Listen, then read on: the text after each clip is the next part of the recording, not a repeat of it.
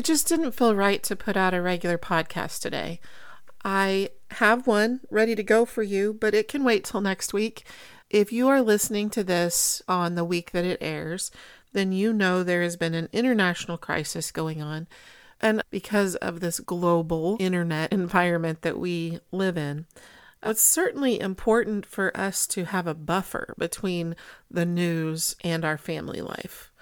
Our life should not be dictated by the news outside our home, because our job is that we're raising these kids in a safety greenhouse in our home.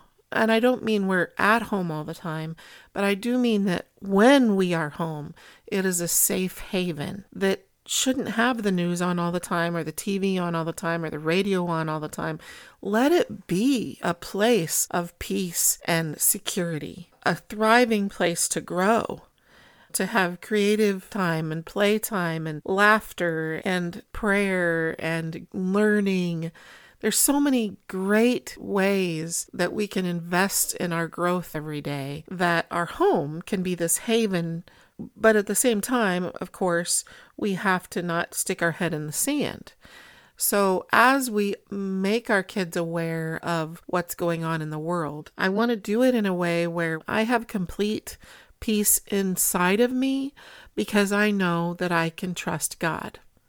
That God has no limits. He's all powerful. He's all knowing. He is love. He is a God of peace. He is a God of justice. It doesn't mean that every given moment justice is served. It means that God will make sure that justice is served over time. Eventually, it's all in his hands, but he doesn't see time the same way that we do.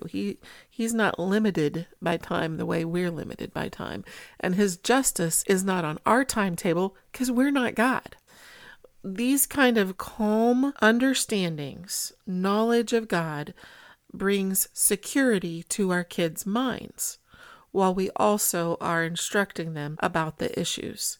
So as they are able to comprehend some of these things, we do gradually introduce them to this information. Current events and history is so vitally important for us to be sharing with our kids and have discussions with our kids, so that we are equipping them to make good decisions in their lives. They are the future leaders in their household, at least in their neighborhoods or in their church in the future, but maybe in their city, maybe in their state, maybe in their nation, they'll be leaders.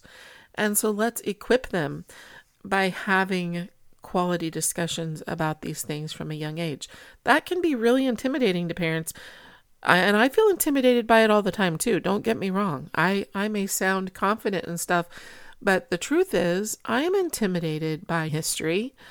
All of it is always bigger than my understanding and comprehension. I mean, anybody who thinks otherwise is not realistic about the smallness of people. You know, one person cannot comprehend the magnitude of every historical event.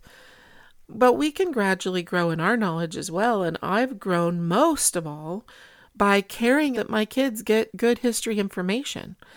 So really, I just am learning right along with them, or maybe I stay a step ahead by previewing stuff first.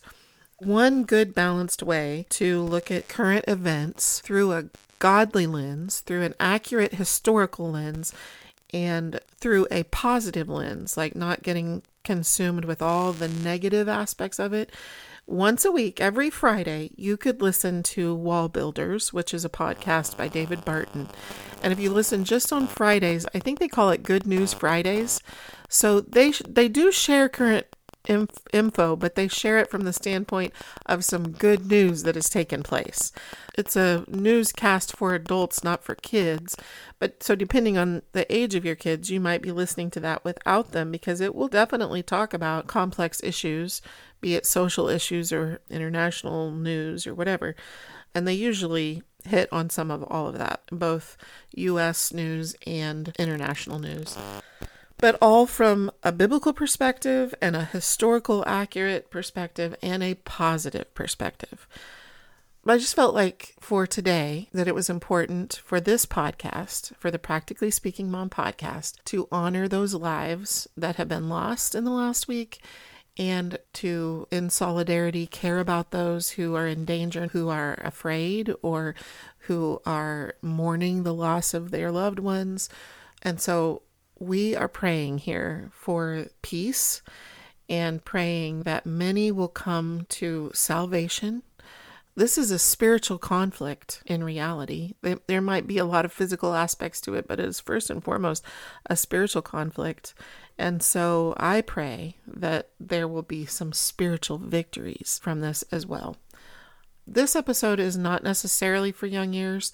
If you are listening to this on the week that it airs, then you know there has been an international crisis going on. Israel's the size of New Jersey, and it's being attacked from land, from air. The unexpected attack against Israel has been incredibly violent, and I am not about to repeat here the type of gruesome violence against every age, including infants, in large numbers. In case you're not familiar with the history there, this really all stems back to biblical times. The difficult conflict between Isaac and Ishmael, it really all begins there. Isaac being the Jewish nation or Hebrew nation or the people of Israel versus Ishmael, which is now the Muslim or Arab community. So this is a very old argument that they're having. The Bible commands us to pray for peace, and the Bible commands us to care about Israel. Psalm 122:6 says, "Pray for the peace of Jerusalem. May those who love you be secure. May there be peace within your walls and security within your citadels. For the sake of my family and friends, I will say, peace be within you." That's just one example of Scripture addressing how we should care about the Jewish community. And that's what I want to do, out of solidarity, to acknowledge anyone that is grieving or in danger or who are hurting. But I know that God weeps with all those who weep, no matter what side of the conflict the people are on. And what I wanted to do in this episode is to address how do we handle these difficult kinds of things with our kids. In young years, if our kids are going to be going to school or be in settings, in public settings where they're going to be interacting with other kids, it's very possible that some of these topics are going to come up, since this is an active issue going on right now. So if they're too young that you feel like you shouldn't bring it up to them, then at least you probably need to be asking them a lot of questions after they've been around other kids if you weren't within earshot of all the conversations. Monitoring, what are my kids hearing about? That could be questions like, was everything fun today? Or did you hear anything said that made you sad or scared, afraid, concerned? Sometimes when you need to ask hard questions like that, if you could both be coloring or playing with Legos or playing with their toy train or their dolls or, whatever it is they're into, if you guys could be playing at that same time so that their eyes don't have to be on you, so that their body is busy, hands are busy, it kind of lowers their inhibitions to feel like then they can speak up. Where if you were just both sitting still with nothing to do and your eyes were on them, it might put them in a more pressured spot where they don't feel comfortable opening up. So asking some questions can be helpful. If they're at an age where they are able to handle a little bit of this complex issue, then I really highly recommend 2 videos by Prager University that gives the history in cartoon so clear that kids can understand it if your kids are old enough for these world issues. So I'm going to put links in the show notes to those 2 videos. They're 5 minutes long, and you can use those to talk about these issues. So next week, what can you expect on the Practically Speaking Mom podcast? You can expect 3 things. There will be 1 big announcement, there will be 2 lists, and we will also look at the next element of confidence that can help your kids. So that's what we're doing on the podcast next time. I'll see you then.